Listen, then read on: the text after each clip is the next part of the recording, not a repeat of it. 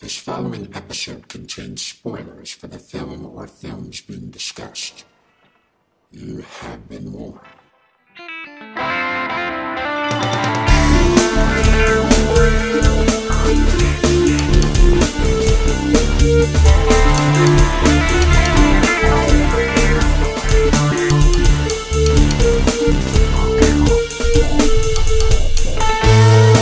We all remember the big moments in the movies we see. The big set pieces, the famous dialogue, the twists, the naked times. But film is an entity made up of hundreds of little moments that either make them special or relegate them to obscurity. We are here to talk about those moments. Welcome to Movie Microscope. Kick it, Movie Microscope.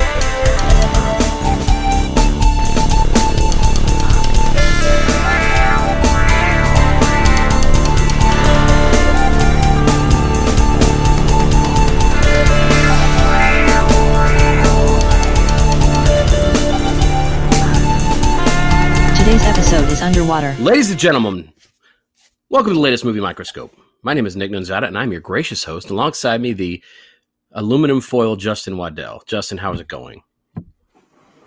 Yeah, I mean, it's going okay, I guess. How are you doing, Nick? I got COVID, man. I got COVID fever. Do you really?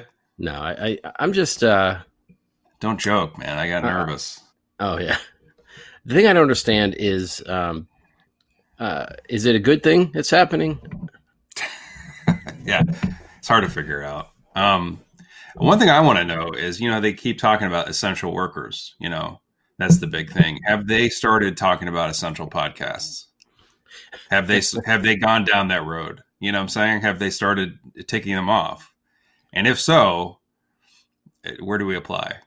Do you know? Well, if we're essential, we don't need to apply. It should be a given. Well, that's what I'm saying. If maybe we aren't considered, and I want to, get our name in the mix at least. Well, I mean, if they go by just sheer feedback, we're in. We're in. Mm-hmm. Remember that scene in Schindler's List where he is trying to clarify that they're all essential workers. Remember? Like their little fingers can get inside the shell casings and all this and that. We need Oscar Schindler. We need him. This day and age needs an Oscar Schindler. Right. What do we have? Like Hannity. So that's not why we're here, though. Guys, you got plenty of political podcasts you guys listen to and comment on. We'll just focus on what we're the best at, right? And guys, if you don't know what the Movie Microscope is, it's a show where we zoom in.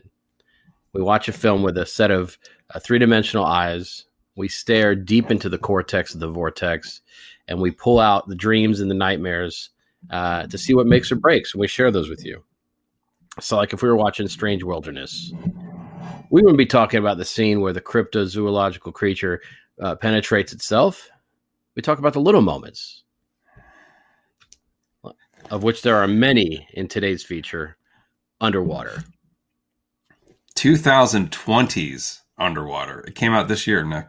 Yep. It's one of the few that we did of this year. Yeah, I thought Color Out of Space was, but that's to be determined. But probably not. But is there anything else we've done from this year? I don't think so. Was Iceman from this year? No. That's what my argument would be if they asked about, well, why would you consider your podcast to be essential? I'd angrily bring up our Iceman episode. How dare you? And you wouldn't even have to finish your sentence. They would be getting that rubber stamp ready. They're like, is it the one with Michael Shannon? No, it's Tim Hutt. It's the Tim Hutt one. So I saw this movie in the theaters all by my lonesome. It's funny because I think a lot of people that went to see this movie probably shared that experience with you. That have a similar story to tell. I looked at it made like 30 million, but I'm not sure if that is total worldwide. Just didn't make a lot of money. But you liked it. You sat in the theater by your alone, and what did you think? Yeah, I liked it. Ultimately, I felt it's not the most original. Set the scene for us. Set the scene for us. Where was the theater? What were you wearing? What snacks did you get? I can tell you. All right, I was in Hendersonville, Tennessee, which is to the northeast of the city proper, and I was holed up in a movie theater. I was wearing a pantsuit adorned with the logo of 7 years in Tibet, and I had a nice big bottle of water. And what's your favorite sour gummy? What you mean, shape wise or flavor wise? Shape. Be specific. Shape wise? Yeah. I'd really have to think about it, but if we're getting serious, I do like the root beer ones. The root beer bottle. If I'm serious, what about you? I like the ones that are shaped like a keyboard that's like a guitar. You know, the kind of keyboard you play on a strap. Keytar. I think you're thinking of a keytar. Yeah, they are. I don't know if is keytar like the cute nickname, and it actually has does it have a proper name? You know who named it? Charlie.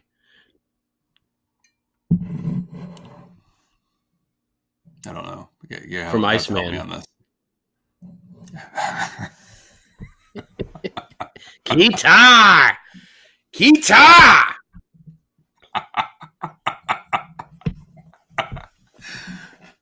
Yeah. So then, Timothy, he was talking about that too, but Timothy Hutton thought he was talking about his his trickster god. Yeah. Timothy Hutton was too busy. By the way, he denied that any encounter happened with that. Oh, lady. What a shock! Are you serious? I didn't hear that side. He denied it. Oh well, never mind. Update. Well, hell, if he denied it, then I take back everything I heard about it. Yeah.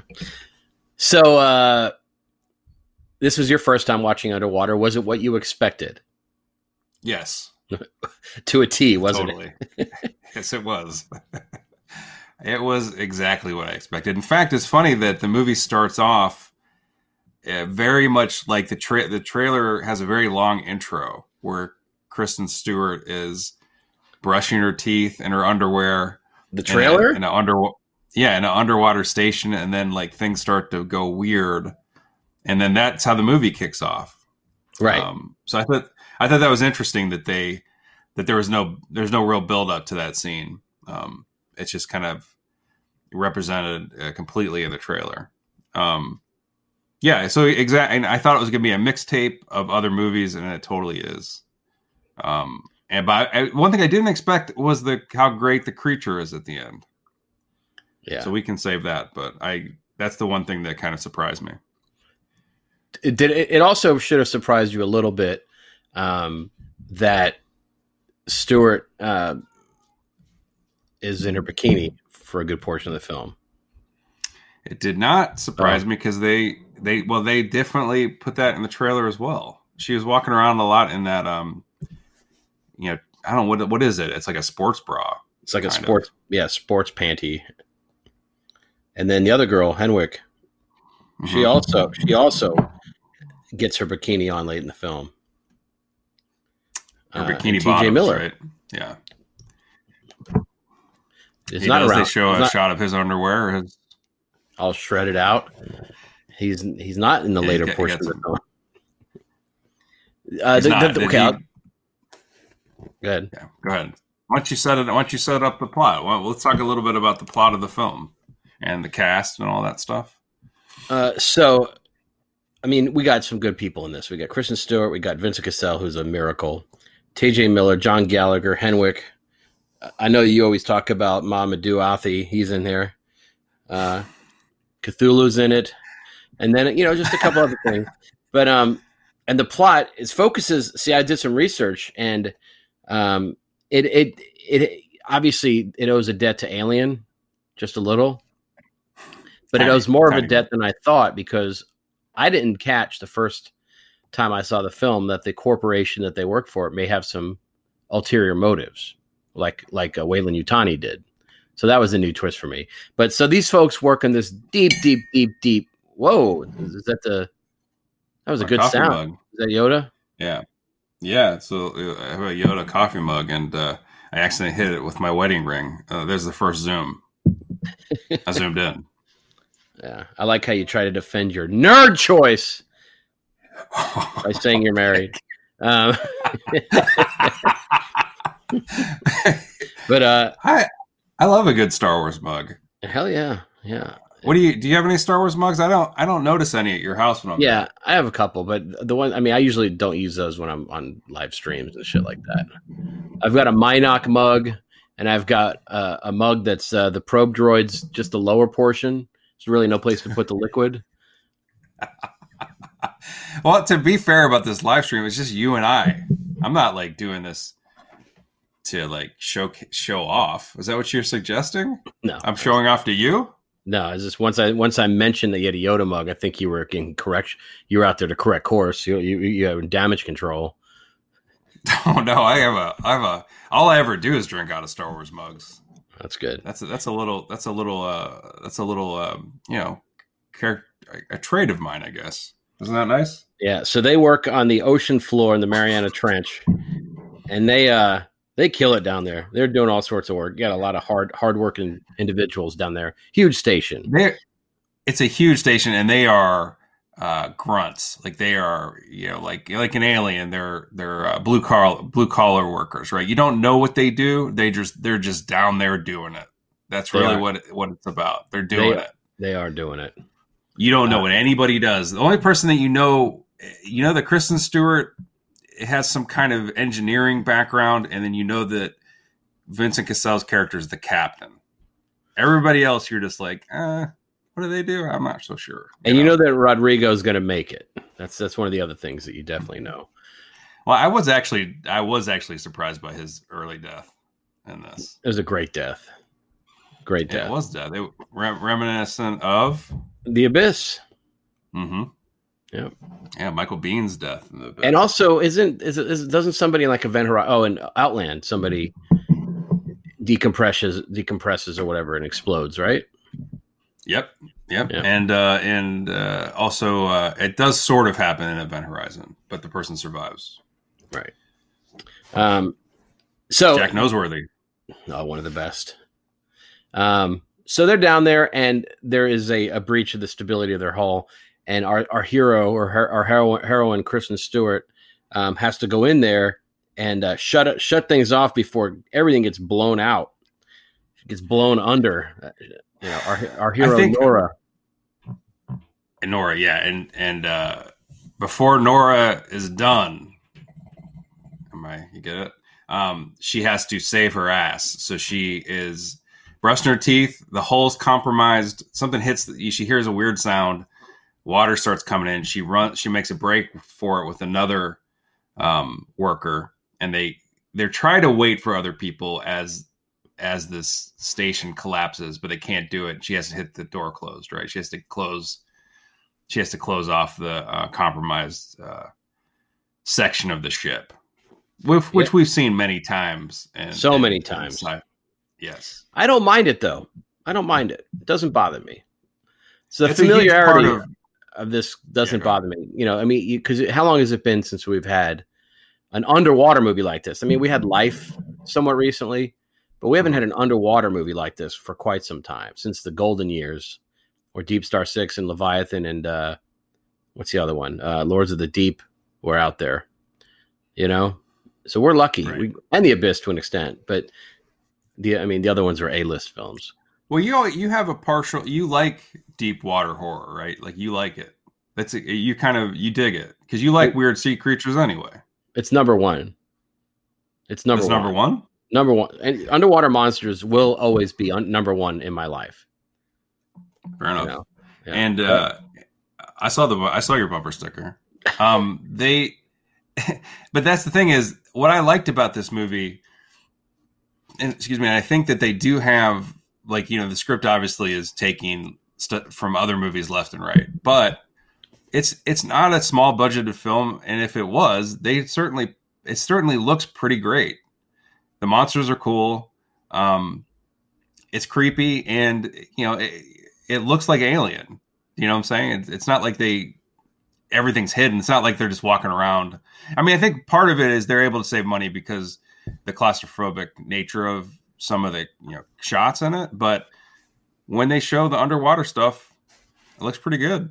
It looks really good. There is good production value. The one thing I will say is that I think they doubled down too much on the claustrophobic stuff. It's like watching. Remember, I don't know if you saw First Man, but that movie, it got a little bit tedious with the way that it was super close up on our hero Ryan Gosling, and I think they do that a little bit too much in this movie too. And I understand you have to save money and you can't have everything be, broad vistas, but the underwater stuff, due to the depth, there's such little visibility that you never really get a ton of money shots in that you would, I would even say something like Alien has more, but once again, for what it is, I think it does a nice job with it.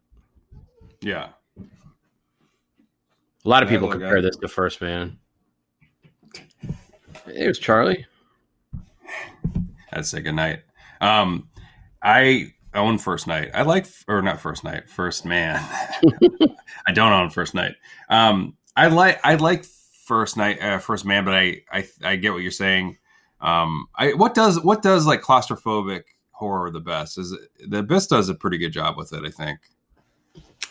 Like what's a movie that it feels really like awful?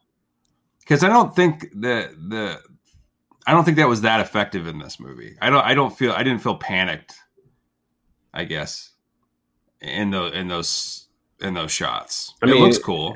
I think stuff like Blair Witch does that kind of stuff. A lot of the found footage movies thrive on it because of the nature of the style of it. I think that there was one that was really good. The Descent. I know you don't like The Descent, but The Descent does a great job with that kind of claustrophobic. I guess I don't know those kind of shots. I think in that movie is handled really well. And The Pyramid, and as above, so below. Lots of films. I like that. I like As Above, So Below. I know we saw that together. We did. We were both surprised. Yep. I actually was one of those movies that you kind of wish that they would have just kept going with the Indiana Jones found footage nature of it, but it's still pretty good when they don't do that. So, anyway, getting back to this movie, what did you think of T.J. Miller in this? Doesn't bother me at all. Doesn't bother me. I mean, and actually, he's not a wimp, which I liked. He actually volunteers to risk his life pretty quickly. He'll comment on it, but he's not a sniveling piece of shit. He's actually kind of a proactive dude. So, yeah, they set him up like he's going to be like Bill Paxton from Aliens, right? Like they set him up like he's going to be that character, and he isn't. He's certainly the comic relief in this, but it's something that they didn't think they needed through the whole movie, I guess. Well, and honestly, I think he's very funny on Silicon Valley. He's not funny here. He's levity, but he's not. It's not like they wrote him great stuff to say. It's just he provides levity. But nobody. Yeah, at one point he said. So when Kristen Stewart comes across him, and her, and this Rodrigo guy, that they're trying to figure out what to do now that they've kind of saved themselves from this ship, being compromised. He's like buried under rubble. They help him, and he has a line where he says something like to Kristen Stewart, he's like, "My flat-chested princess to the rescue," or something. And that feels like an improvised line by him, but he doesn't get that many moments to do that. Like he's kind of a little bit annoying to me in this, but you're right, he has some nice moments, and then he disappears. He disappears into the belly of the creatures. I believe they eat him. It's inconclusive. He gets ripped from his suit, and I guess swallowed by the meanies in this. Well, he sort of decompresses too, because he has a breach in his suit and then is liquefied, I think. Yeah, so they suck him out of his suit, I guess. So, anyways, so where they go is the ship the hull is compromised. Many of the escape pods are all blasted out. Apparently, some people got away. We don't really know how many or whatever. I think the end of the movie, and they do come across one of these escape pods where it's been destroyed by the creatures. And I think at the end of the movie, when they're showing what's going to happen to the escape pods, I think we're led to believe that no one really escaped, that the creatures probably got them too. Well, but maybe. Yeah. And so they're forced to do this incredible 2-mile walk on the ocean floor. Right. with the remaining equipment that's there, having never done this ever, no human had ever done this, so it's kind of a daunting task. And it's the captain's idea, played by Vincent Cassel, who has, when they happen upon him, he has just ejected his crew into these escape pods, and he has stayed behind. Which Kristen Stewart's mad. They're friends, sort of friends. And she's like, you keep saying, you have a kid. Why didn't you go? Why didn't you go? And he's like, the captain, goes down with his deep water station, I think. Yeah. Well, and we find out he's really depressed and dejected. And we find out why, because he and Monica Bellucci split up. Are they not together? They are Splitsville. That is harrowing. Don't tell me this. Are you shitting me? She is a single woman. You wait till this episode to drop this on me? Yeah. Are you kidding? I'm not. First COVID, now this? So what? How's he been faring since the breakup? He still looks great. He's in a lot of great movies, isn't he? He actually does. Yeah, he's coming up in something. He's in Westworld. I think he showed up in Westworld season 3. I know that. Yeah. I think I didn't know that. He is he in another series? Is he in Westworld season 2? No, but he's in movies all the time.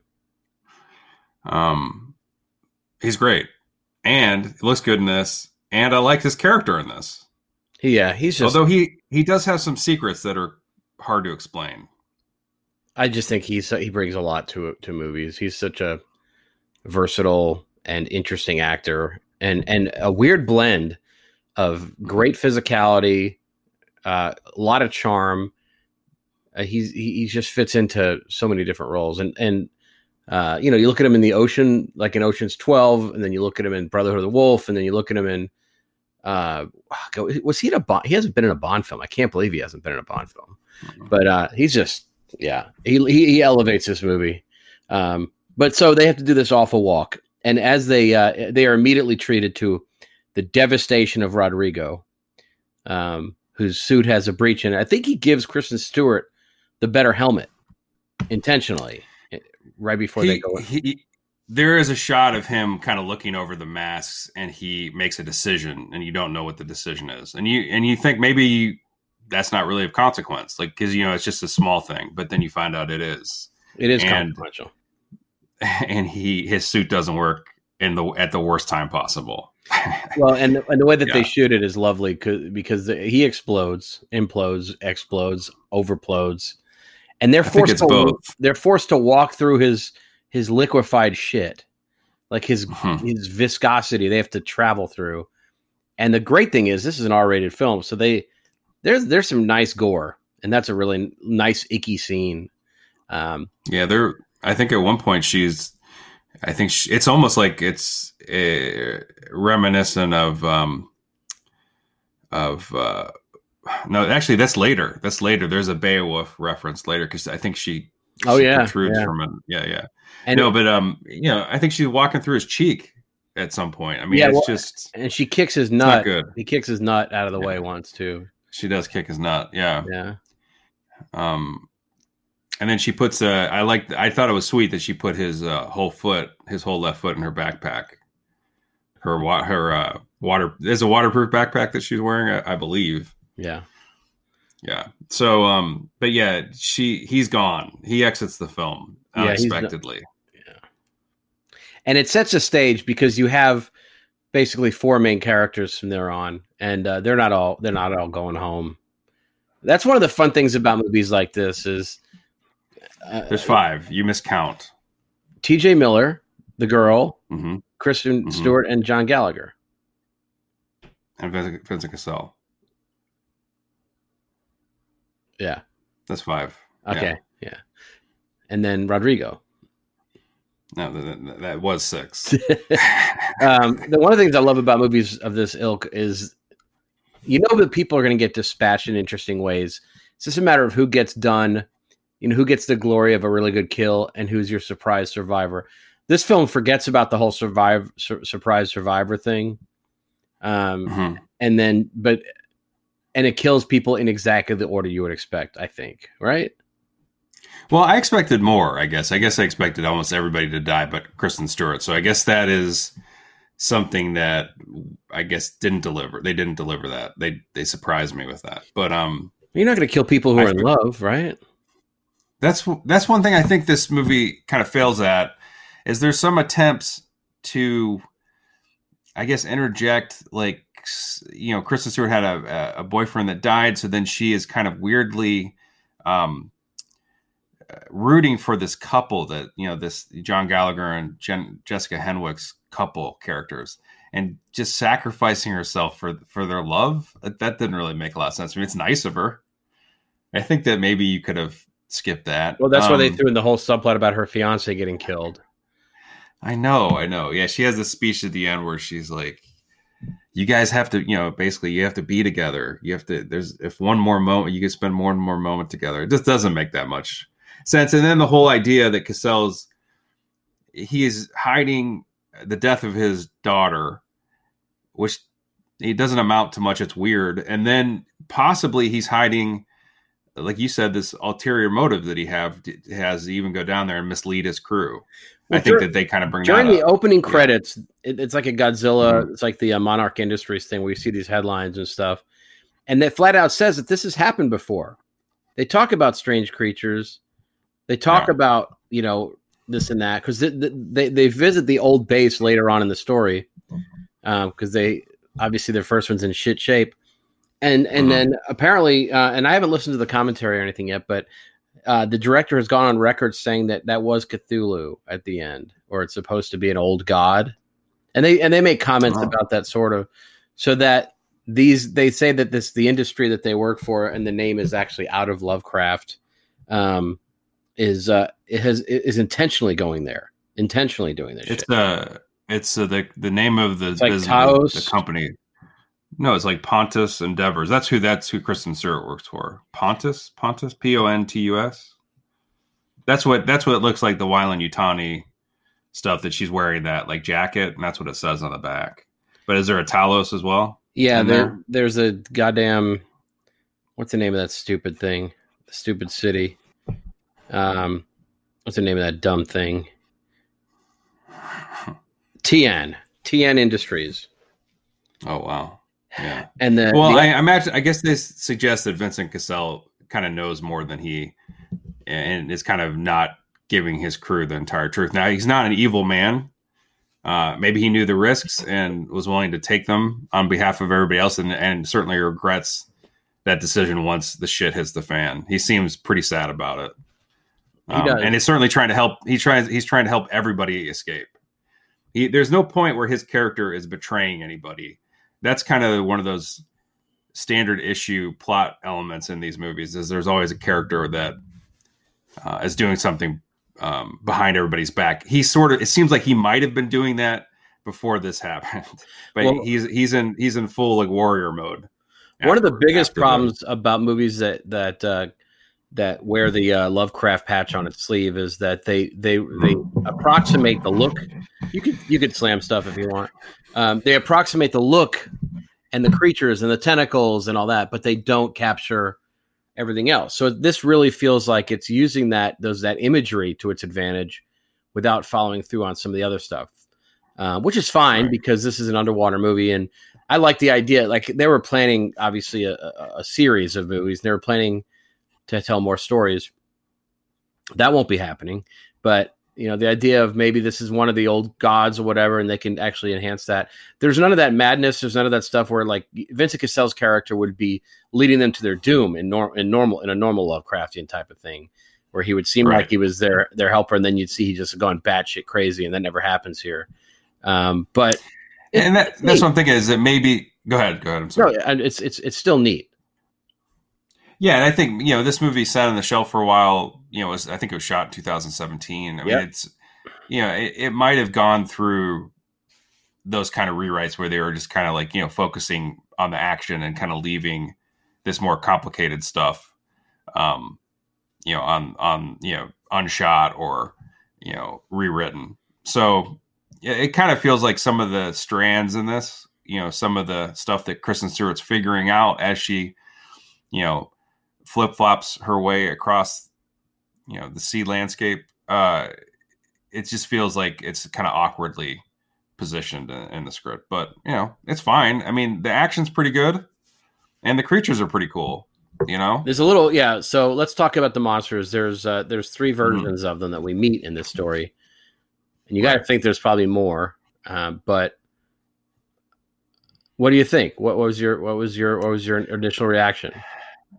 So the first creature they find is it's a little squirmer, right? It's like this tiny little flesh-eating creeper, and they drag it inside. It attacks them, and they kill it with a nail gun. And great shot of it falling and smashing onto the ground. Yeah. And so, and it's kind of like a scene in Alien when they're kind of looking at the face hugger, and I think in Aliens, and it's just kind of like they're in any of these kind of movies, they're kind of going, "Ooh, what's this weird thing?" So that that's the first introduction, and then the actual when they're actually after that, they're actually in jeopardy. They're actually in jeopardy from these kind of humanoid type creatures with these really wide mouths that are kind of their size, and they swim real fast, and they look actually a little bigger than them. They're a little Cloverfield to them, to me. Yeah, and they're bigger than them, but they're kind of humanoid, right? Like they're absolutely, and they're dragging these guys around. They're dragging them into like caverns and underwater caverns. TJ refers to one as a Slender Man in one moment. Yeah, well, that's pretty good. I like that. And then of course they save at the end that the money shot is Kristen Stewart comes kind of face to toe, because this thing is huge, with this humongous sea creature that looks like all these other creatures live inside of it. Yeah, like little, right? Like little parasites or babies. Yeah. Yeah, like they eject from his back or whatever. You never really get completely a full shot of him, I think. But I guess maybe you do, but it's obscured. But he's huge. I mean, he's gigantic. Like, yeah, he is. I assume it's a he. I guess it could be a she. I don't know. It's gigantic. It's a big bastard, and it screams underwater, which I love. And I like. I mean, it's just. Obviously that's like, you're right. It's the money shot, and it blows up the scope of the film, because I didn't expect anything like that to happen. When I was in the theater, I was a little giddy, and I could see, it's funny because I was reading folks responding to this movie. A lot of people didn't see it in the theater, or they waited, and then you started to see trickling in people kind of championing it, because it is a sneaky movie. And if you're going in with no expectations, I think it's going to be a nice surprise. But that alone, like just to ask that of its audience, you think about. To me, The Mist was the same way. When they introduced a gigantic creature, a movie I already loved became that much more mythic and interesting, because they had the balls to present something that was just beyond imagination. Obviously with a kaiju film, we expect that, but with something like this, when they throw something like that your way, it does. And it's maybe cheap, but it works. It just gives you that instant reaction. Yeah, and that always works in movies. They're already outmatched. They're already getting destroyed by the medium-sized creatures, whatever, like the mid creatures, and then when that thing comes out, like it's just like, how can they survive? Wait till you meet that creature's papa. That's the junior. Yeah. And so let's talk a little bit about that lead up to that. So there are a bunch of scenes where these guys are in jeopardy from these kind of the monsters that are in most of the movie. The kind of humanoid monsters, right? Although, I guess this big old creature is also kind of human shaped. He looks like a. Go ahead. Are you talking about the clingers? The clingers are the small guys. Like I think that's what they call the small. I think the small ones are mini clingers, and then the big ones are clingers. Oh, okay. Oh, they call those guys clingers. The best, my favorite shots in the whole movie. There's 2 or 3 of them where they're going into buildings, and there's these shots of these creatures standing on ledges up above in silhouette, just watching them. Do you know? Like, you know what I'm talking about? That is amazing. Yeah, I do. That's a great shot. It's almost like they don't even see it. You know, like it's almost like we see it, but they don't, which is pretty creepy. What did you think of two things? T.J. Miller's chest tat, unnecessary, and very unnecessary, but very featured in the movie. He's wearing take his shirts off a lot, and two, he has a little side plot where he is carting this stuffed bunny around with him, which was originally a real bunny in the filming. What is that? Tell me about this. So they actually had a real baby bunny with them that they filmed those first few scenes with him, and then they said, well, if we there's like a little documentary, and he said if we once you shoot it a couple of times, they could substitute a stuffed creature because it's only being quick fleeting shots. So, but there was originally going to be a live bunny. I don't know why they had a live bunny. I mean, that's just ripping off The Abyss to an extent. But yeah, there was a goddamn live bunny moving around on set. In The Abyss, was it a rat that the guy had? Yeah. So T.J. Miller's leg gets ripped off, and then his whole head fills with blood. It's pretty great. He gets his fucking leg ripped off. Is that in the documentary? No, I've got the movie on in the background right now. Yeah, you're right. It gets because he gets pulled under this thing and he gets kind of smushed out of his suit. It doesn't decompress him because they're not outside when this happens. They're in the ship. That's right. So here's the thing. What the fuck with the bunny? What are you talking about? They had a live bunny and then they switched it to so he's got these. The connection he has to the stuffed animal feels very strange to me. And then when he dies, the crew treats it like they need to bring it to the surface. Yep.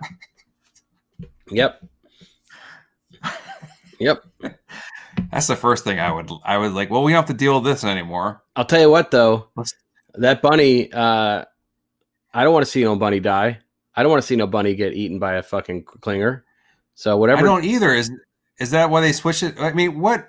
This is a mystery to me. So you said that they originally were going to he was going to have a pet bunny, and then they decided not to do that. And so but they, instead of getting rid of it, they just gave him a stuffed animal.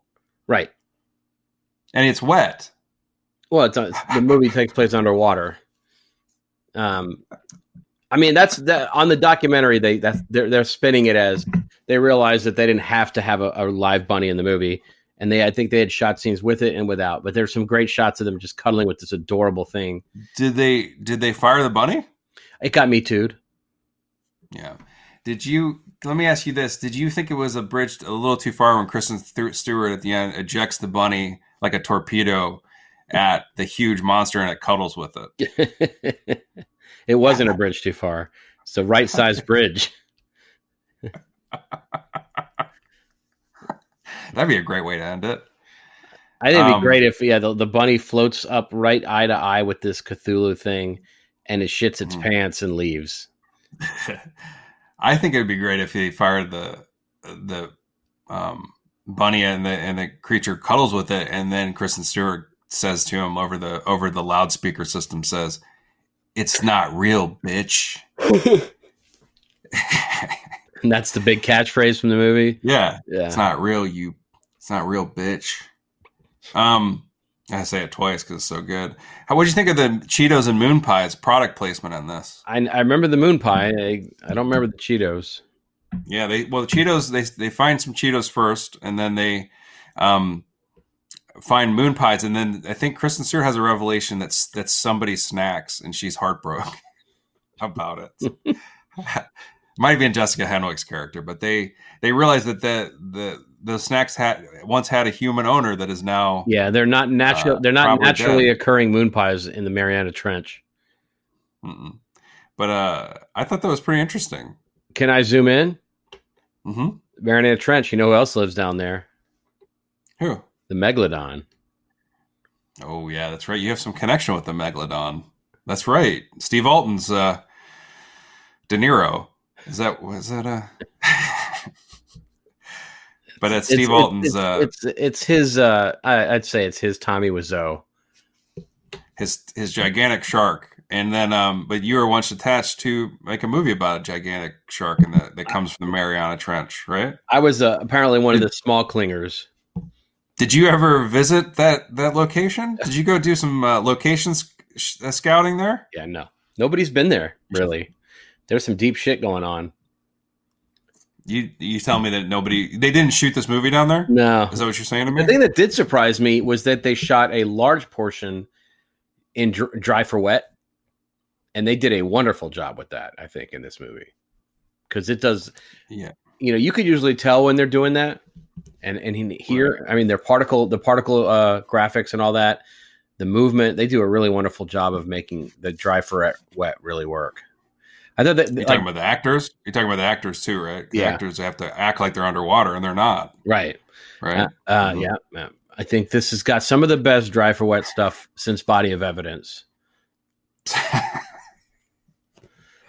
The director, that was his big thing on this movie, that the actors actually really liked him because he was very direct and clear. He just said, act like you're wet.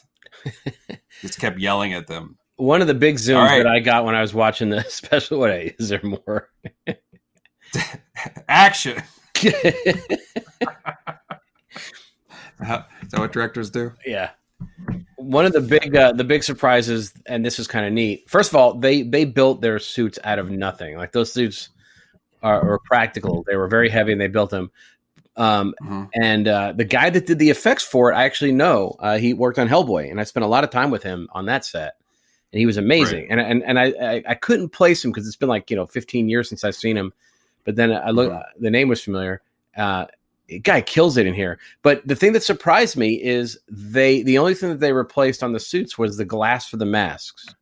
So they really? It's all digital glass, because I guess then they had a lot more control over what you would see, and it works so good. And it's my favorite kind of glass, by the way, digital glass. Ooh.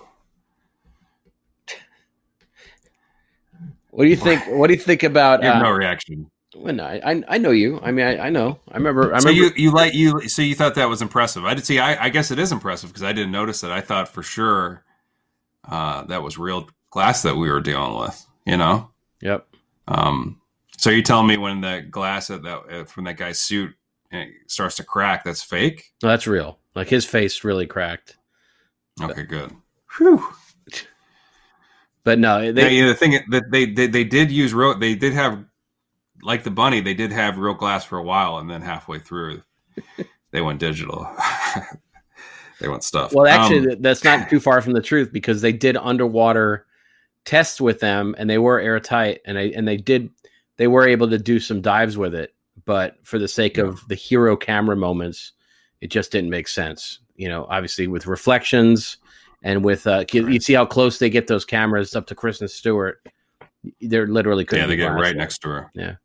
One of the things I don't like about the creature designs is they feel it feels like they change when it's convenient.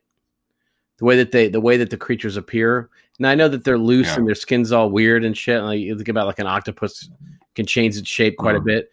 But the one thing I'd say is it's not consistent how they look. Other than the fact that they have the cool glowing eyes and that they move really weird and fast. I wish that there was a little bit more depth done to the creation themselves. Even when you see them up close at the end, when it's tasting her, it just feels a little vague. Like it doesn't feel like it's a finished idea. I hate that. Yeah, at the end, whenever they're moving through this kind of area where there's a lot of hang down. Is that the right? Yeah. And there's like a lot of fleshy hang down. They're trying to be quiet. But then they end up, somebody's cell phone goes off or something. Something happens. Their suit starts to warn. So then the creatures wake up. Yeah. Yeah. And the equivalent of the cell phone going off. And so then Kristen Stewart has to do battle with one of the creatures, and he swallows her almost whole. Like, remember, he puts his mouth all around her like a snake, and then she fires some kind of flare and kills it. And then she bursts through it, which I thought was kind of a cool scene. Yep. That's your Beowulf moment, right? As a Beowulf moment. But you're right. I mean, is it partly because they don't spend a lot of time? You never get to see one up close. They're always kind of moving and weird when you see them. Is that why?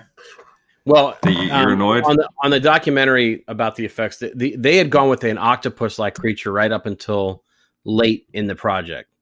So they were going with more of an octopus type of thing. So, and they realized that it's scary with a humanoid. And it's funny because on the documentary they show the stuntman was like in a suit chasing Kristen Stewart around on that like floating wheel thing. And they said it was creepy as shit watching this guy chase her around. Like, well, maybe we should make it more humanoid because it is creepy. So I understand that. But I think audiences have seen so many monsters, so many designs over the years that the piss test, like you have to, you just got to be a little bit, you got to bring something new to it. You think about even the Star Wars films, it's a cornucopia of interesting monster designs. But then you look at what Guillermo has done with his movies, and you look at the Ridley Scott's movies and all that. Even the thing in life, like you need to keep challenging people with new stuff. And I will say that in the same way that the rest of this film is sort of familiar, I think that extends doubly to the monsters. Still works, but I don't want a toy of this thing. And that's usually kind of the thing. Usually that's the first thing I think of is, man, I want to get a toy of this thing. Fuck that toy. Well, I think you're right. I was surprised that they were so human. At least I guess even the end creature, that they were so humanoid. I wasn't expecting that. And you're right. That creature from life is fucking weird. Like it is the opposite of this. It's like a ball of goo. Yeah, and then you think about it's mean. It's super mean. You think about Quiet Place. Like you think about that movie with Rafe Spall. What was it called? Like the hunt. What was it called with the creature and the fucking the ritual? Yeah, you love that creature. It's sort of dumb, but it's unique. So yeah. And in Annihilation, just keep twisting things a little bit. Keep twisting it a little bit. Annihilation benefits from the fact that it can do anything because the creatures are. It's kind of undefined throughout. Right. And then there is a humanoid thing at the end that is her like doppelganger that is fucking weird. So bizarre. Yeah. So there is one of those octopus creatures. They kept one of them for that scene where she's all by herself. So you see one of those octopus creatures, which makes you think there's more of these creatures down there, different species. The other thing too, they come to feed at that it's like a smorgasbord for them. They can't wait. And you know what Jessica Henwick says? What? Her character was like, we shouldn't have come down here. We made a mistake. We caused this. This is our fault because we're drilling down here and we went too far. We did this to ourselves. Went too far. Yeah. Well, and the thing is that's why they also said that this is probably orchestrated, that this company TN is working in service of the old gods. But the thing is, like, these creatures, how often are they down there without this kind of food on hand? They got to settle for fucking, goblin sharks and fucking anglerfish and, snorkel face. So this is, you're right. It is a smorgasbord, which is a dumbass word. There's not a lot of people down there. There's so many of those creatures and there's not a lot of people to go around either, Not especially later in the film. Do you think they have leftovers? Yes. Do you think they saved some for later? Yeah. Yeah. Okay. The only problem is styrofoam floats, so they put it in the takeout, and then it floats to the surface. And like, shit, not again. What's the equivalent of a green egg down there? Did they smoke these guys? They use the geothermal vents. Did they do a slow?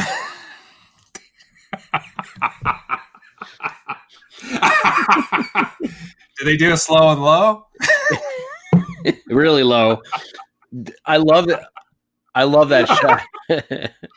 That shot of the clinger with the little chef's hat.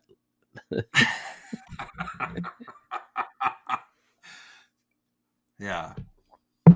What do you think about the action figure close up in this movie? I got it. I was about to bring it up. Is it Mr. Freeze?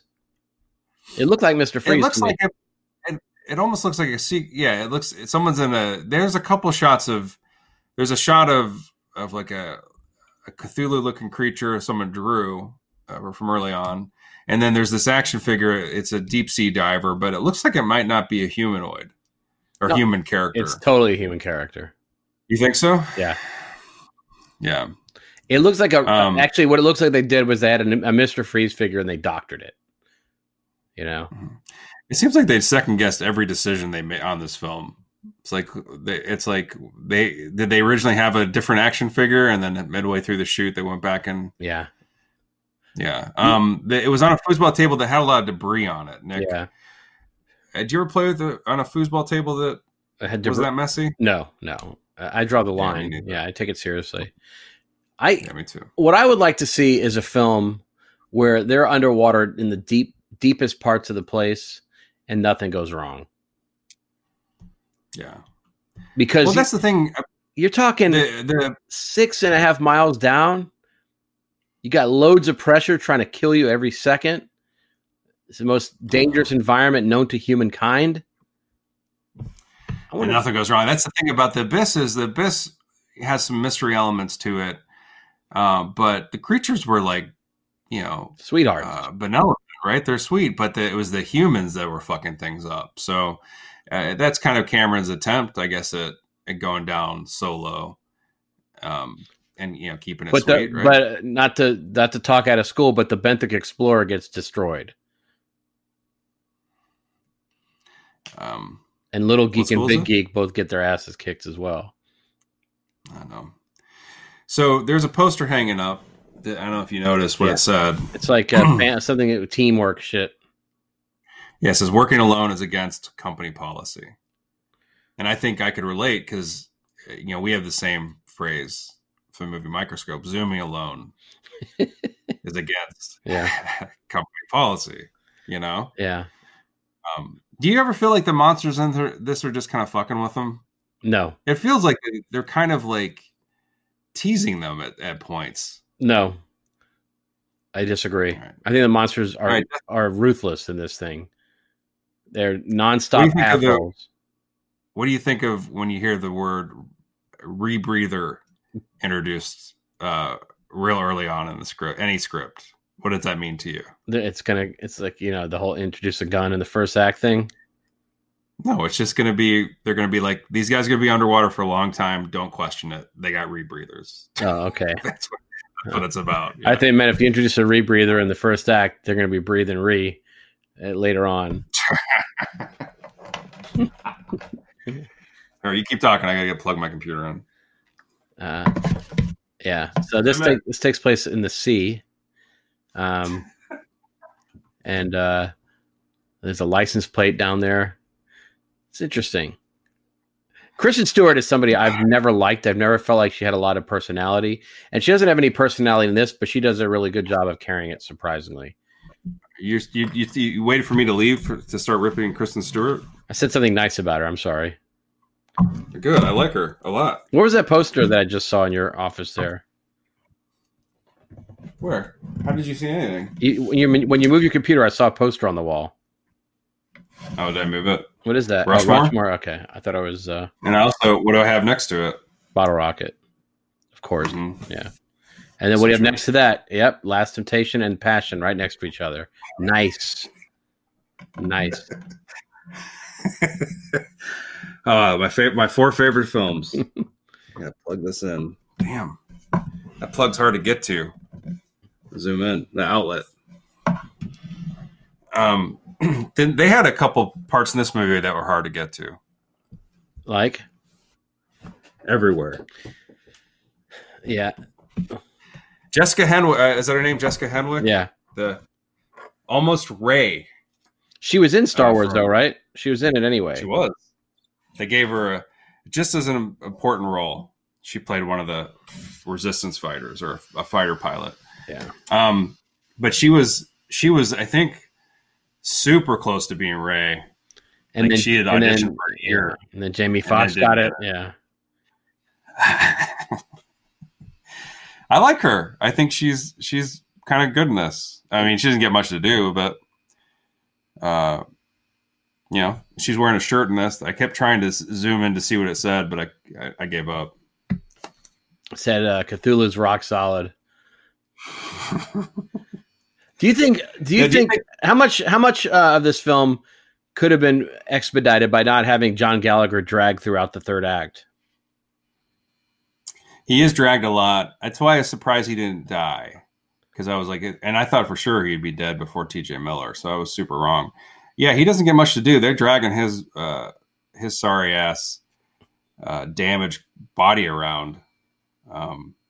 Yeah, but he lives, and he's getting horror movie revenge. So For Hush, Hush, and I guess you could do Cloverfield Lane. Was it 10 Cloverfield Lane? Whatever that movie is. does he live in that? He doesn't. He gets shot point blank in the face. Oh, okay. He doesn't make it. Huh? So there's a couple things I wanted to bring up. One, let me ask you a question. Do you think I saw somebody on Twitter being annoying about this, but they were saying Underwater is an Easter movie. Do you agree? I don't know what the fuck you're talking about. Because the bunny. Jesus Christ. Fuck that person. Person doesn't exist. I made it up. And then two, they talk about their dogs. Kristen Stewart and Jessica Henwick, they talk about their dogs in this.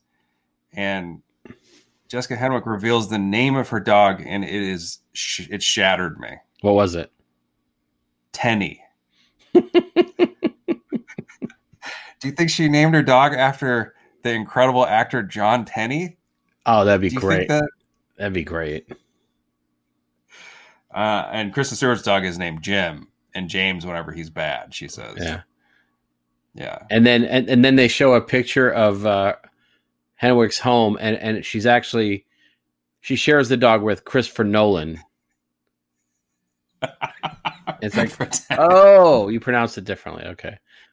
So we did talk about Gallagher they're dragging him around. Remember I was talking about the hang down scene whenever they're working their way through like the creatures that are kind of asleep and they can't make any noise or flashing lights. And then Henwick's suit starts going off and the creatures start to wake up, but they have a cute shot of Gallagher, John Gallagher. And he goes, cause he's like kind of in and out of it. Yeah. And he goes, beep, beep. That's probably not good. Yeah. Yeah. That's a great, It's a pretty great line. Yeah, it is. But I love that he said beep beep like this to imitate the suit noise. Like Richie Tozer, right? Yes, exactly. Yeah. I love John Gallagher. I love that guy. I do too. He should be in more stuff. Yeah. Yeah. In 2017, he was very hireable, so it makes sense that he's in this. You haven't seen too much of him lately. Is he on TV? He has to be shown up on TV. He has to. Although I know Sorkin likes him, but Sorkin ain't. I don't think he's doing anything right now. Maybe he is. I don't know. So, what do you think? The whole thing at the end, they get to the escape pods. All this craziness happened. There's only two escape pods. There's only two that work, and the third one does not. And Kristen Stewart decides to cover it up and say, hey, all of them are working. You guys go first. And then knowing that she won't be able to escape. What do you think about that little last minute drama on this? I think it's dumb. Movie? And I think it's also dumb that the system allows itself to be destructed so easily. There's literally, you have the option to blow up the entire world. I thought you were talking about democracy.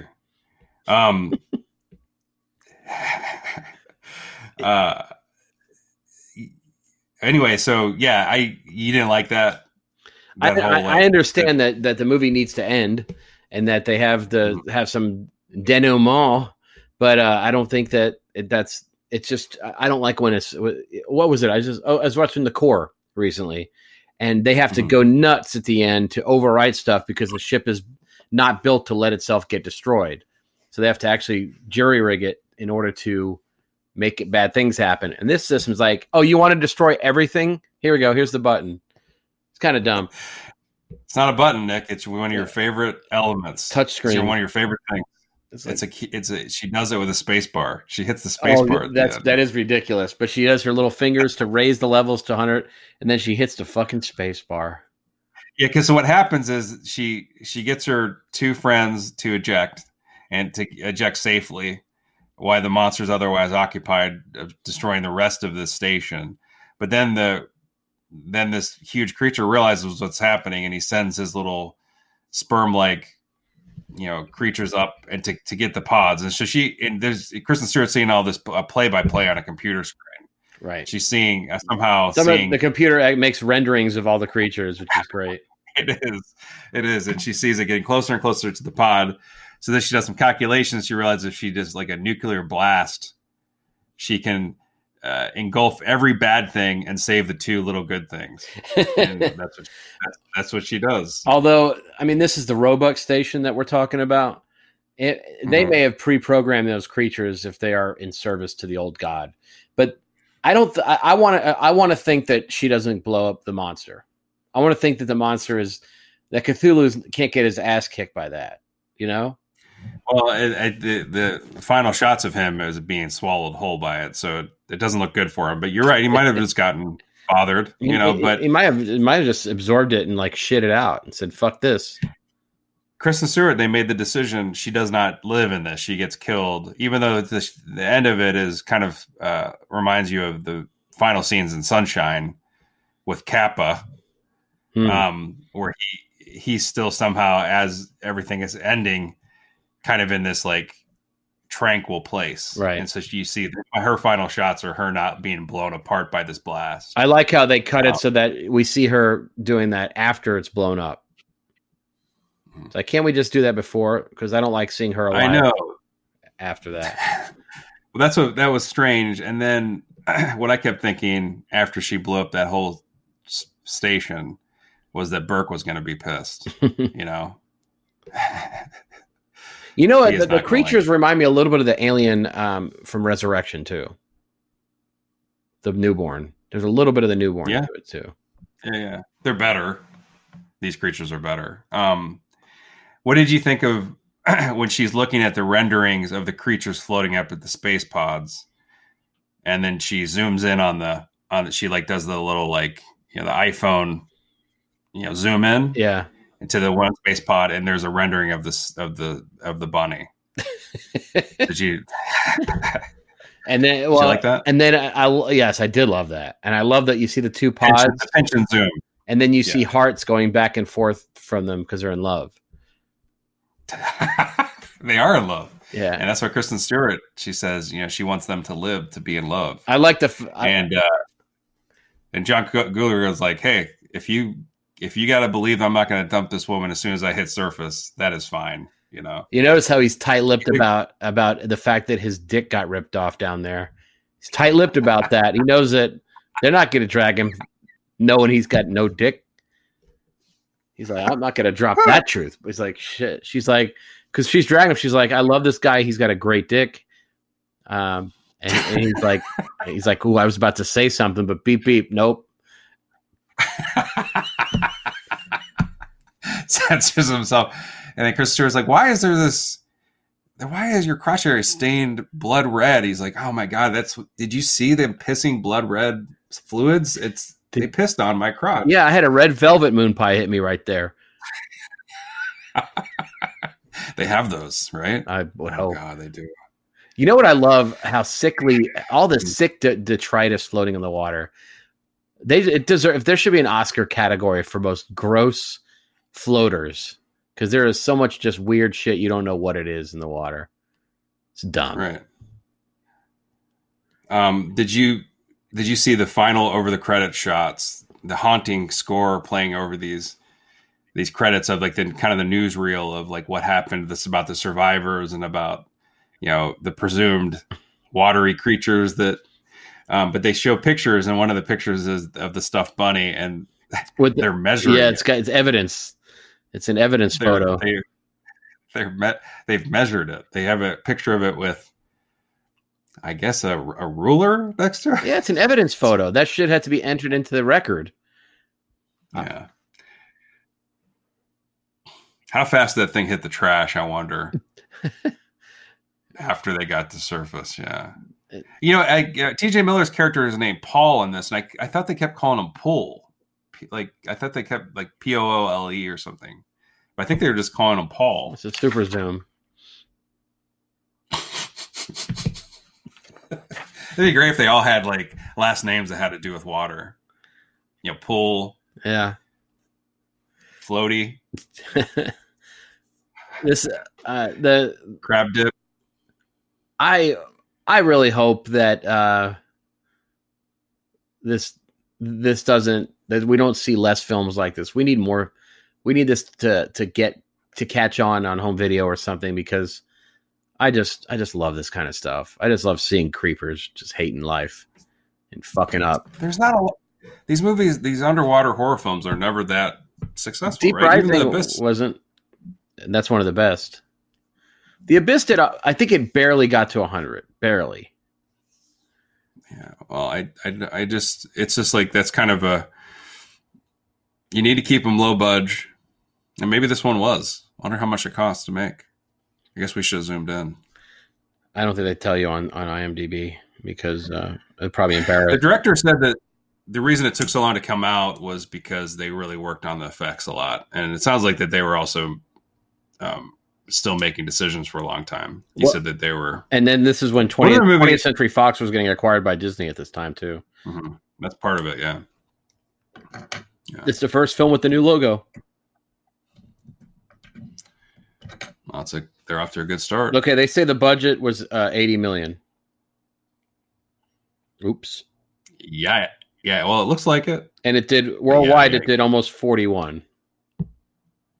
But this, it came out in January, right after the holidays. Virtually no fanfare. Very good trailers, I think. No star power, really. They're delighted that you bought it, because you bought it, right? Yeah. Yeah, they're thrilled. That's getting there. That's getting them back to the green, to the black, right? Yeah, it's getting an inch from closer. Yeah, did you spend $15 on it? Yeah, I love the creature. Though. He's got all those pimples with little guys living in him. He looks so angry too. Like, he's really pissed. He's winning. He's winning so hard down there. Like, he could not be stopped, and he's still angry. You know what I'm saying? You think at some point they'd cut to him, and he'd have like a look of relaxation on his face. You know? Yeah. Man, he's looking mean and angry. I love that shot during the credits where they go and they recover its body, and they had the photograph of it with 9 million rulers. How big do you think is Dick? How big is he? You think 300 feet? More? I'd say at least 299. He's big. I don't know if I think it's actually probably like 400 feet tall. Godzilla. We need more of these damn guys. Did you see what happened? Like they do have in the post credits. Did you see it? Did you stay? No, I didn't.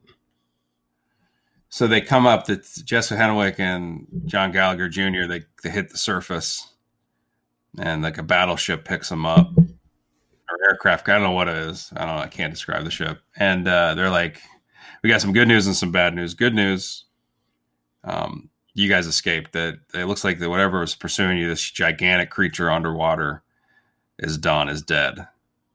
Bad news is there's COVID-19's up here. So it's a worldwide plague. So you guys should have stayed put. And they said, we have one more stop on our way home. We got to go pick up Jared Leto.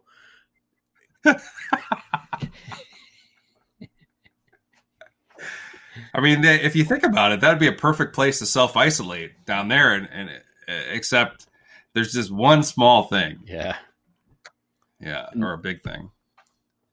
Nightmare creatures, absolute nightmare. Yeah, nightmare creatures. That sucks. That really sucks to be set by to be set upon by nightmare creatures. That's one of my worst fears. That would suck, wouldn't it? A bit. Oh, by the way, the name of the rabbit is Little Paul. Is it really? Yep. Yeah, he puts it in a fanny pack. That's like a TJ Miller trademark, is to kind of constantly undermine the coolness of his characters, he just always is making himself super uncool. So yeah, he's shoving the stuffed animal in a fanny pack at one point. Nailing it. You're right. He was good on Silicon. I did miss him. And I kind of missed that show, actually. Yeah, I saw some footage from it. I do like the fact that, what's the Asian kid's name? I love him so much. Jimmy O something. Oh, Yang, yeah. He's on an upcoming show that looks very promising. Yeah. He's very good on Silicon. Oh, he's so funny on that. Like, and a different kind of funny. Like, it's not Jin Yang. His name Jin Yang. Jin Yang. It's a different kind of funny that he is too. It's something you don't see a lot of. It's not. They're not really playing the race card at all. It's great. I love that show. I miss it. I wish they'd bring it back. Although by the way, he's in Fantasy Island. Oh, we'll be zooming that soon. Oh, he's in space. Another bit. He's on Space Force. Oh, that's got a great cast. Oh yeah, Noah Emmerich. Say no more. But isn't it Judd Apatow and somebody else? Like, it's like the guy that did Parks and Rec. I think that's his show. I think I don't know too much about it, but it's got Steve Carell. Who else? Like Malkovich. Who else is on there? Yeah, Malkovich. You got Ben Schwartz. Ben Schwartz.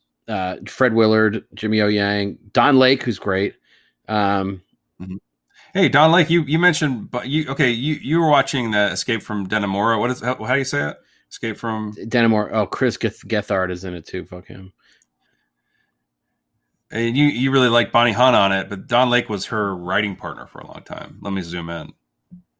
I don't know. At least they worked together for a long time. Yeah, she is great, but I didn't realize she was only in the first and last episodes. Oh, okay. But yeah, that was a great show. Really great show. Yeah, I have to catch up with it.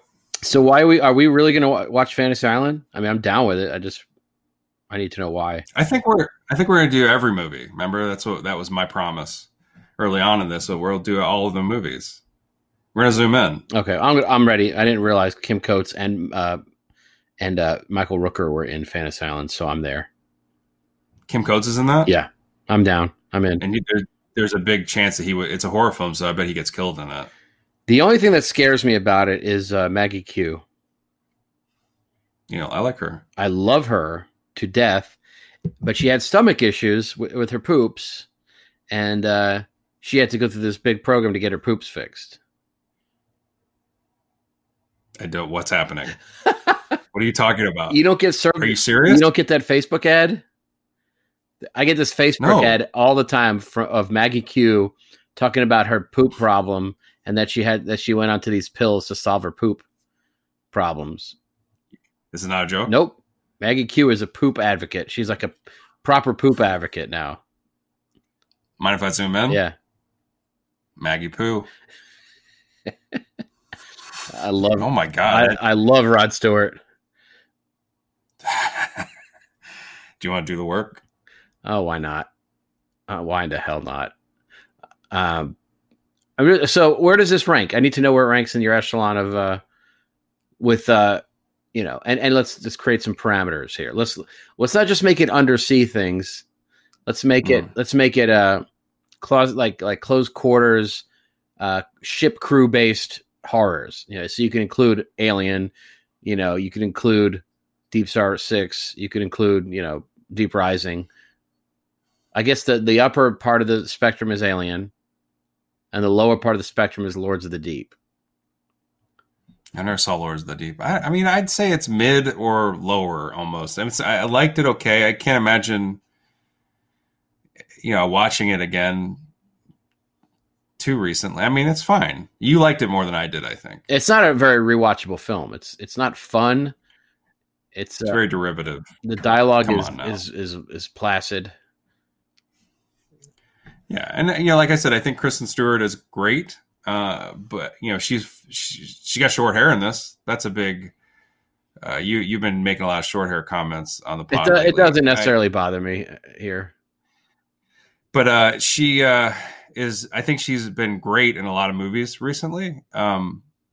This is fine.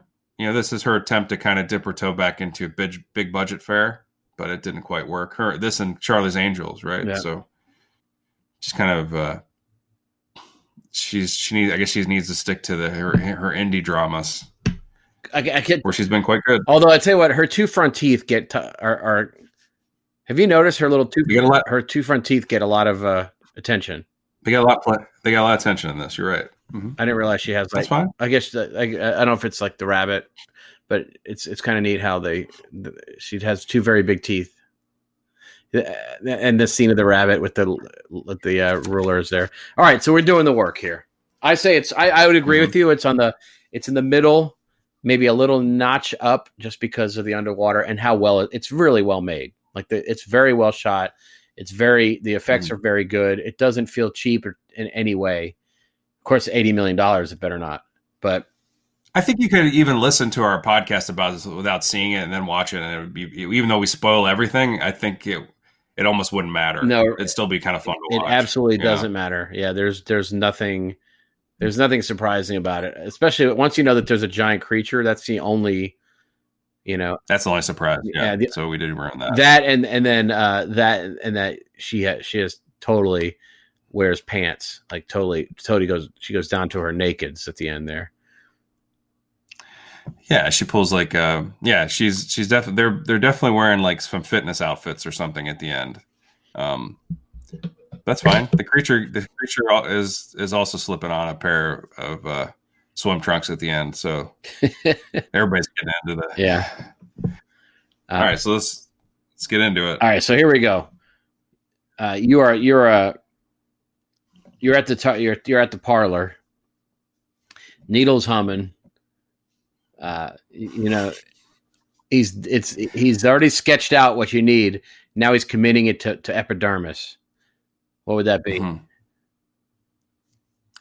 I would get a two-parter, split screen, real bunny and stuffed bunny next to each other, side by side, and I'd put that on my to celebrate the film. I guess I'd put it on my upper butt. Yeah, because there's a lot of shots of butts in this movie. We didn't really talk about too much. You keep making reference to the bathing suit shots, but they do show the ladies from behind quite a bit in this film.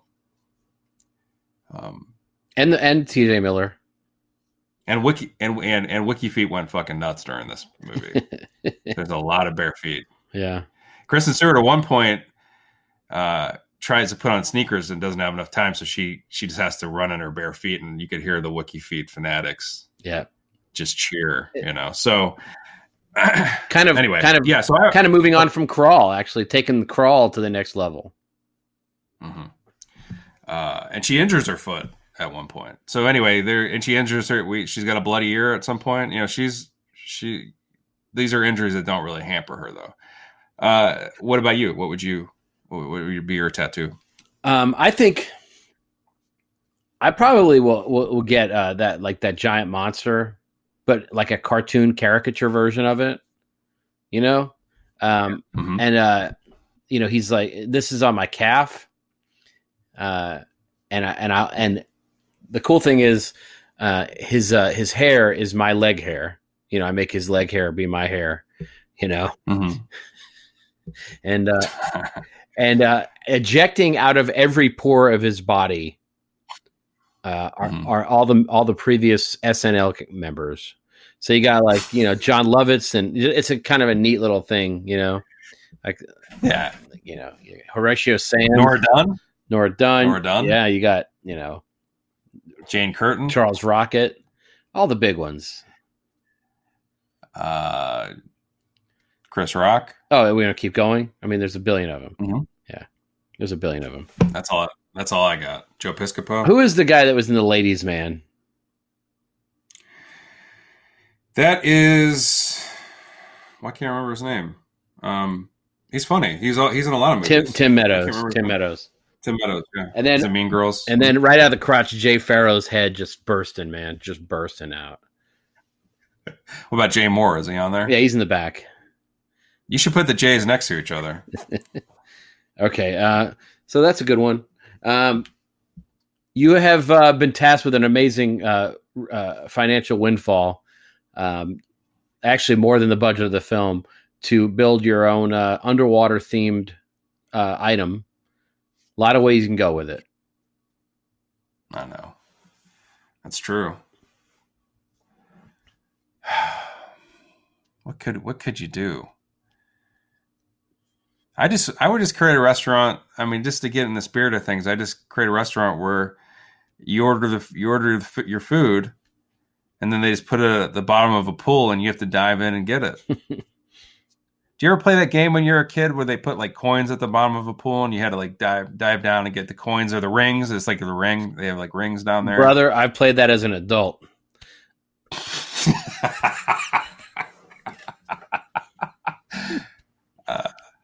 Samara's down there. What's her name? But what is it? What's that? The ring baddie's name? Is it Samara? Yeah. So, but I would. You order your food and they just chuck it into the pool and you have to dive after it. And then you know what's great about that is you have pocketed almost just under $80 million. It's just like Underwater, That's what it reminds people of. Man, this is so much like that movie. Yeah. So I have eating wet food. I have a amazing restaurant, a seafood restaurant, of course. Mm-hmm. You remember on the Peachtree Plaza, the Sundial? It's a rotating restaurant, right? Right. So this is underwater, and all of the walls on the outside of this cylinder is a video screen. And playing on that video screen is an approximation of the bottom of the ocean with video that we've created of different silt and lights and all that. And every once in a while, a fish will go by. And, you're ordering shit, you're eating your food, you're rotating around. Everybody's table, they have like a little periscope that they can look into the sea. It's really cool. And then every once in a while, there's sightings. Like you have to really pay attention. You'll see those glowing eyes out there, and you see like the movements, and those guys are shitting around. And, so it's sort of a game, and whoever spots that creature, like they hit a button at their table, the waiter brings them a free shrimp cocktail, and then the whole thing. Wow, that's great. And then the restaurant surfaces. Like you actually see the go to the surface, and the creature has taken on one article of clothing from each person that has figured it out. Well, at least it's not complicated. That's what I like about the idea. Does anybody ever? Go ahead. No, I just like the idea of you get a photo of you with the creature in cargo shorts. So you come out and you come out of the restaurant and your shirt's missing. And they're like, "Oh, you must have won. You must have been the one that spotted them." That sounds like a fun place. I love the idea. It sounds like yeah. I didn't incorporate the monster into my idea, but I guess I could have some kind of monster element to it when you dive in after your food. But I think just diving in, for watery steaks or something would be fun enough. All I could tell you is don't order the Rodrigo soup. It's gross. All right. So, yeah. You, all right, look, you're in this damn story. You found your way into it. What shape does your experience take? If I was a character in here, do you have one? No. So I guess I'd be like a, I don't know what's down there. Like, I guess can a crab be down there? I don't know. Cause it's very deep, but let's just say I'm some kind of crab that's down there. And I'm like the neighbor to this sea station. Yeah. And I have a little shell that I live. I don't know where crabs live. Let's say I have like a tiny cave. Mm-hmm. I have like a white t-shirt on, like a tank top. And then I just come out when all the ruckus starts happening and all the explosions and people getting eaten. And I'm like, can you keep it down? Or I'm like, drama, like you're just like very sassy and annoyed and trying to call the water police for noise violations. Nice. So yeah, that would be, I guess that would be my character. Do you think this movie has room enough for like a character like that? Yeah. Like sassy crab, the tank top crab they keep cutting to? Yeah, absolutely. And then they just like shots of like TJ Miller getting sucked out of his suit, and then they cut to the crab, and he's like rolling his eyes, like his stocky eyes or whatever. Yeah. This again, Yeah. Weakling. Keep it down. Yeah, that's what I'd be. All right, so I'm a super Lovecraft nerd, who's on the station, who is annoying as shit, and so there's before this group of people came onto the island or onto the ship, I was down there irritating the living shit out of all the people on the device. He's like talking about the mythos and like showing them all these fucking sketches I've done and like trying to get them to play a couple of these role playing games I've brought down. Like just a pain in the ass guy worshiping all that shit. And then it turns out not only is he a huge fan, but he's with Cthulhu. He's down. His favorite is there, and he doesn't. He sees it and he doesn't believe it. He doesn't think it's actually Cthulhu. So he's like sassing it. He's like he's asking it obscure trivia. Like about fucking Sagoth and shit like that. Of course, the creature doesn't speak. So the guy's just like he's a existential crisis, and the creature finally gets fed up and incorporates it into himself. So if you look really good when it's rising to the surface, there's this fucking hippie in one of its pores, just fucking still like shaking his head, flat earthing the shit out of that Cthulhu. Trying to have a Cthulhu trivia night on his back or something. Yeah, he's like he's one of those guys you couldn't convince him shit, even if it was right there in front of him. Like, he's on Facebook. He's sharing like stories from Wired about how that's not Cthulhu. That would be funny if you were a Cthulhu nerd and Cthulhu did happen and it wasn't good enough. Yeah, yeah, didn't live up. This, I get it. You said the creature is fed up. I get it. He is fed up in this. He's been eating the whole damn movie, Nick. He hasn't eaten one shit. You haven't seen him eat shit. I mean, what happens is he sends his little minions out to eat things, and then he gets to consume. They come back, and then he gets to eat some food too. Like what? I don't understand the whole relationship there. I guess we'll have to talk to the director, Eubank. Yeah, William Eubank. William Eubank. I think actually what he does is he's got a little a whale lure in his mouth, and he dangles it, and whales just fucking haul ass into his mouth like constantly. He's inhaling whales like routinely. Yeah. And I like the idea of those creatures being his babies and his food. So he just creates his own food all the time. He's like he's shooting those babies into his mouth like he's just fucking eating them out. It's like a seahorse, except he doesn't let them out and just keeps them. Do you see the second deleted scene they had at the end? The post credit? Which one? So this Cthulhu character swims to the surface the first time in his life. Like he finally makes it up. And the people aboard this aircraft carrier say, we got good news and bad news. The good news, you survived a nuclear blast. The bad news, you got COVID-19 up here. So, did you see that? I liked the idea that he talked about in the documentary where Cthulhu surfaces, and once he reaches the next layer of the ocean, he is crushed immediately, and his body implodes because he's lived underground. He can't live on the surface. Is that what the director said? His little wet body would just fuck up.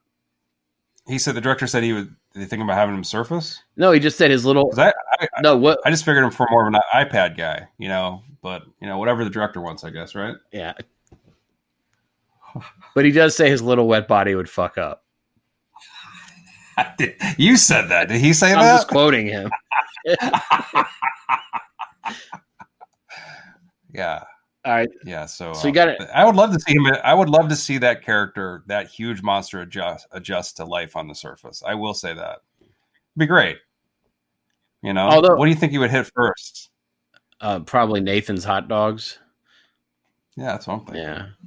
Although he would probably get instantly destroyed. It doesn't look like he's a fighter, right? He just He's just big and yells. Angry. Yeah, he's angry. I don't think he doesn't shoot rockets, so he doesn't have like a big fire breathing ass. He's just scary, Although I tell you what, I'd pay good money to see that. I want to see him terrorize more. And I'd like to see an emotional scene. I'd like to see him cry. Yeah, that's the and maybe he was crying down there, Nick. We couldn't tell because he's in water. Zoom in. Yeah, he could have been pissing too the whole time. He could have been whizzing like super streams. Could you imagine? She's like, that for the last 20 minutes we've been in his piss. It's her last words. The computer said that her last realization is you've been swimming around in his pee the entire last 2 hours. Well, no, when she's looking at that computer and it's showing them schematics of all the creatures swimming up to the surface, it pulls out and the entire area is yellow, and it says his whiz. It says you're oh my God. So he's kind of the king of the sea. Would you say he was the king down there? He's up there. And that was his kingdom? Yeah, he's up there. He's one of them. Yeah. If he's not the king, he's definitely in the city council. Right. Well, yeah. All right, so what about the island? That's the last thing, yeah, right? So you got a goddamn island where the debris has been scattered, and you gotta represent. You got to get items from each film. This is a big one. I already know what I would take Right. because we take an important item from the film to remember it by. I would take Kristen Stewart's yellow toothbrush from the beginning of the film. Nice, because I'm all about hygiene. I never hear you mention it when you talk about your island. I don't hear you talk about bathing, soap, any of that. right? My island, I got a yellow toothbrush. Nice. It was white. It was white when she got there. And I don't have any toothpaste, so I make a toothpaste like thing out of coconuts, like a toothpaste. Nice. Yeah. And my teeth are gone. Yeah. It's like, man, ever since we started building our entire platform in the urine of a giant creature, my toothbrush just changed color. Let's see. I am. The thing about the director, like that was partway through the movie. That actually was a blue toothbrush. They went back and they switched it. He made it yellow, so he had a tough time making decisions. Is what I'm saying. Yeah. Go ahead. Yeah. So I'm gonna go a little outside the box, and I'm gonna have. Well, I'm on an island. It's aquatic. It's surrounded by water. Zoom in. Yeah. So I'm gonna have just attached to the coast of my island is gonna be a little piece of that rig. You know what I'm saying? Like a little rig.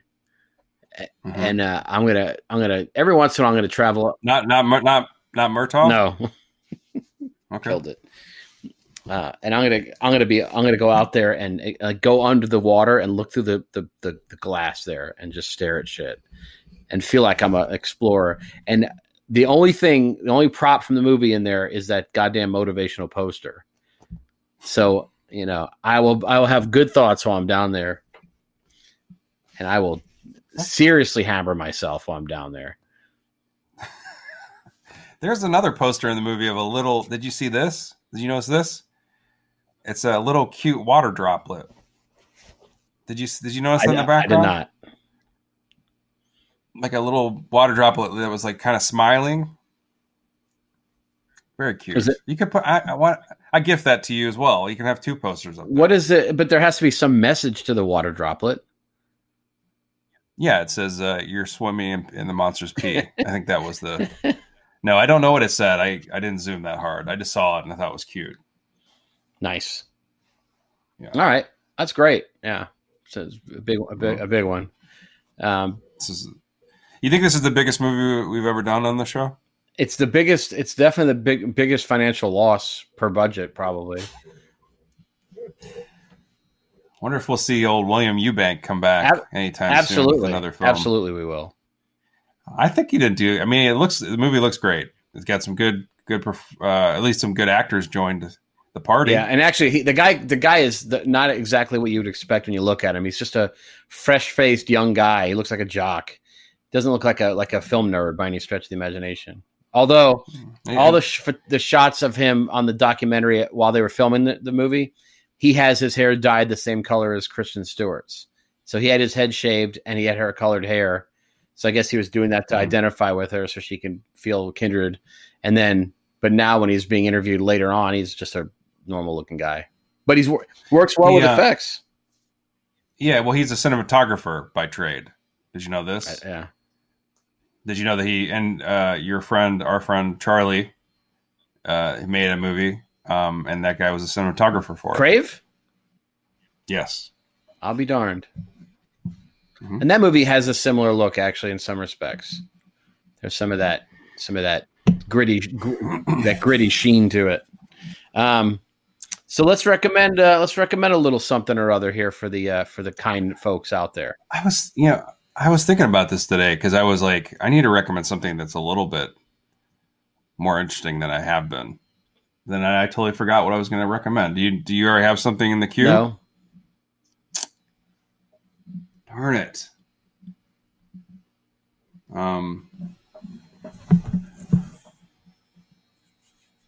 Did you get Quibi, by the way? Are you fucking kidding me? Well, Sam Raimi directed something. I don't give a shit. I think that is so fucking stupid. It makes me wonder because I love Raimi so much. But yeah, I don't have it either. Yeah, to me, it feels like, oh, did you get the new Philips CDI machine? No, I'm going to sit this one out, dog. All right. Well, what about, think of a movie you can recommend. All right. Oh, man. I'm going to go with something a little bit more modern. I don't need to show off. Damn, there's so many good ones. I'm gonna recommend a movie that I haven't seen for a long time, and I'm gonna watch Shallow Grave.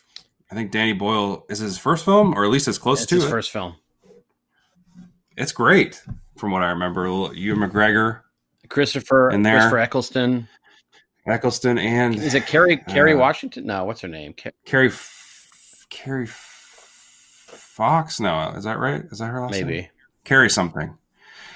That's a good little movie. I haven't seen it for a long time. I just spotted it on my shelves. That's a good one to recommend. Yeah. It's an uplifting film. That's what I like about it. Yeah, actually, my favorite part is Ewan when he asks him they're interviewing potential flatmates and he's asking about sacrificing a goat. That's one of my favorite parts. I haven't seen it for a long time. All right, go ahead. I feel like I always fail at this. You shouldn't feel like that, sir. I feel a failure. All right, I'm going to recommend something that we're going to do on here at some point because it's $4.99 right now on iTunes. A movie that you like and I like that was a huge failure. David Tui's Below. Is that on? That's on iTunes right now? $4.99, Happy. That's another underwater failure, but it's a movie I love. It's a haunted house movie in a submarine with some interesting people. You got my man Bruce Greenwood. You got Olivia Williams. You got Zach Galifianakis. You got Holt McElhaney. You got what's the lead guy who's kind of okay? Matthew something. Yeah, is that right? Davis. Matthew. Zach Galifianakis. Did you say his name? I did. You say Zach? And there's a bunch of people on it. I think our boy's in it. Patrick Kilpatrick, I think, is in it. He is, and Holt. So it's just like, everybody in it. It's like insane how many people that you'd recognize. But it's actually a really good movie, and that's a movie that barely got a release. I think also a screenplay by Darren Aronofsky. He at least produced it. I don't remember if he wrote it. He wrote it, I think. Okay. But it's a good little gem of a movie. I remember that was one of the two films that Dimension threw out, and that and Equilibrium, and they were both hated by God. And they both finally got a little bit of release, which didn't work out, but at least I felt, we were big champions of those films, and, we got a little bit of love, and it was nice. But I loved some David Twohy, man. I think he's so underrated. Absolutely. Has he made a bad film? I don't think he has. I mean, I guess Chronicles of Riddick. No way. It's ambitious and maybe not great. No, I like that movie. That's fun. But he's solid, man. I mean, he only gets to work when Vin Diesel deems it so. But man, I miss him. I wish he used to be more of a writer than a director, right? Yep. But yeah, Below's a great recommendation because I bet a lot of people haven't seen that movie. So he did Grand Tour. Dexter Fletcher in that. He did Grand Tour Disaster in Time. That was his first. Which is actually kind of a good movie. Have you ever seen it? I think it's what's his face? Jeff Daniels is in that, yes, right? He is.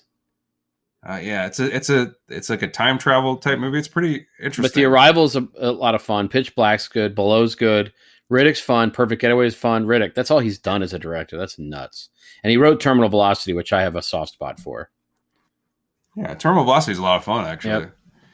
But you and I are huge fans of Perfect Getaway. It's just the guy is good. Like he's a solid filmmaker, and he doesn't get to make movies very often, sadly. Although he's gotten plenty of writing.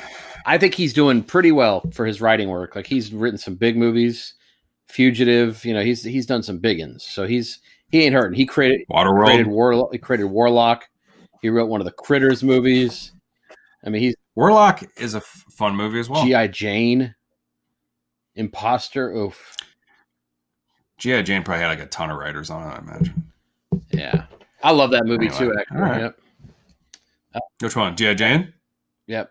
Yeah, I never saw that. Oh, we'll do that on here. That'll be episode 111. Yeah. So hey, hope you folks have been enjoying all these episodes. Just digging in, like a fucking tick.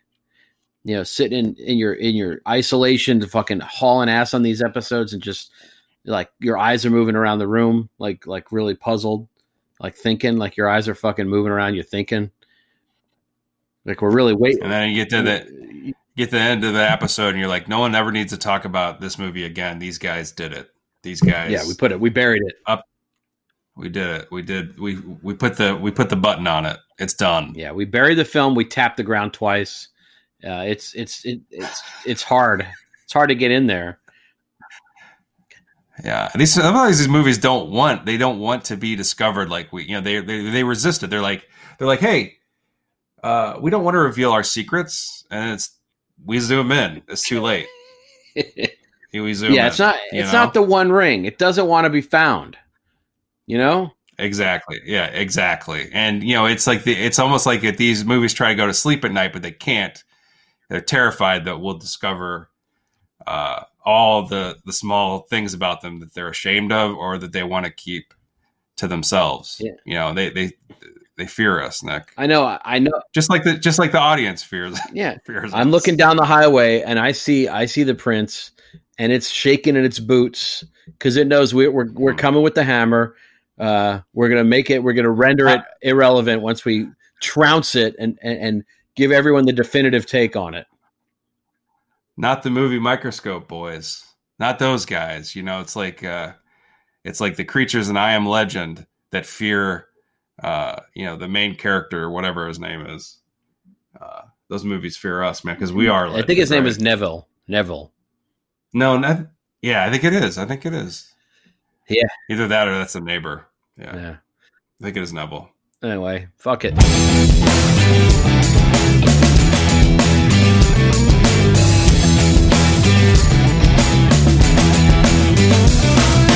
Stepping off the sidelines, looking for a handout, begging the favor of a basket case. I know the question before you say a word. But in the words of a person, I will never know. The flashbulbs will change you. So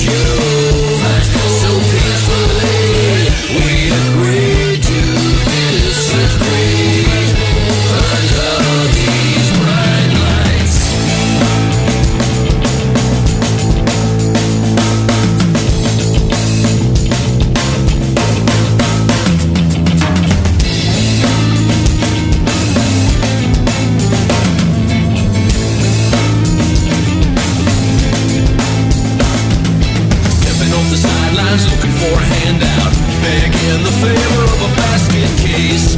I know the question before you say a word. Walking like a talking, nobody's listening. My star was built to burn out fast. I ask a question, the mirror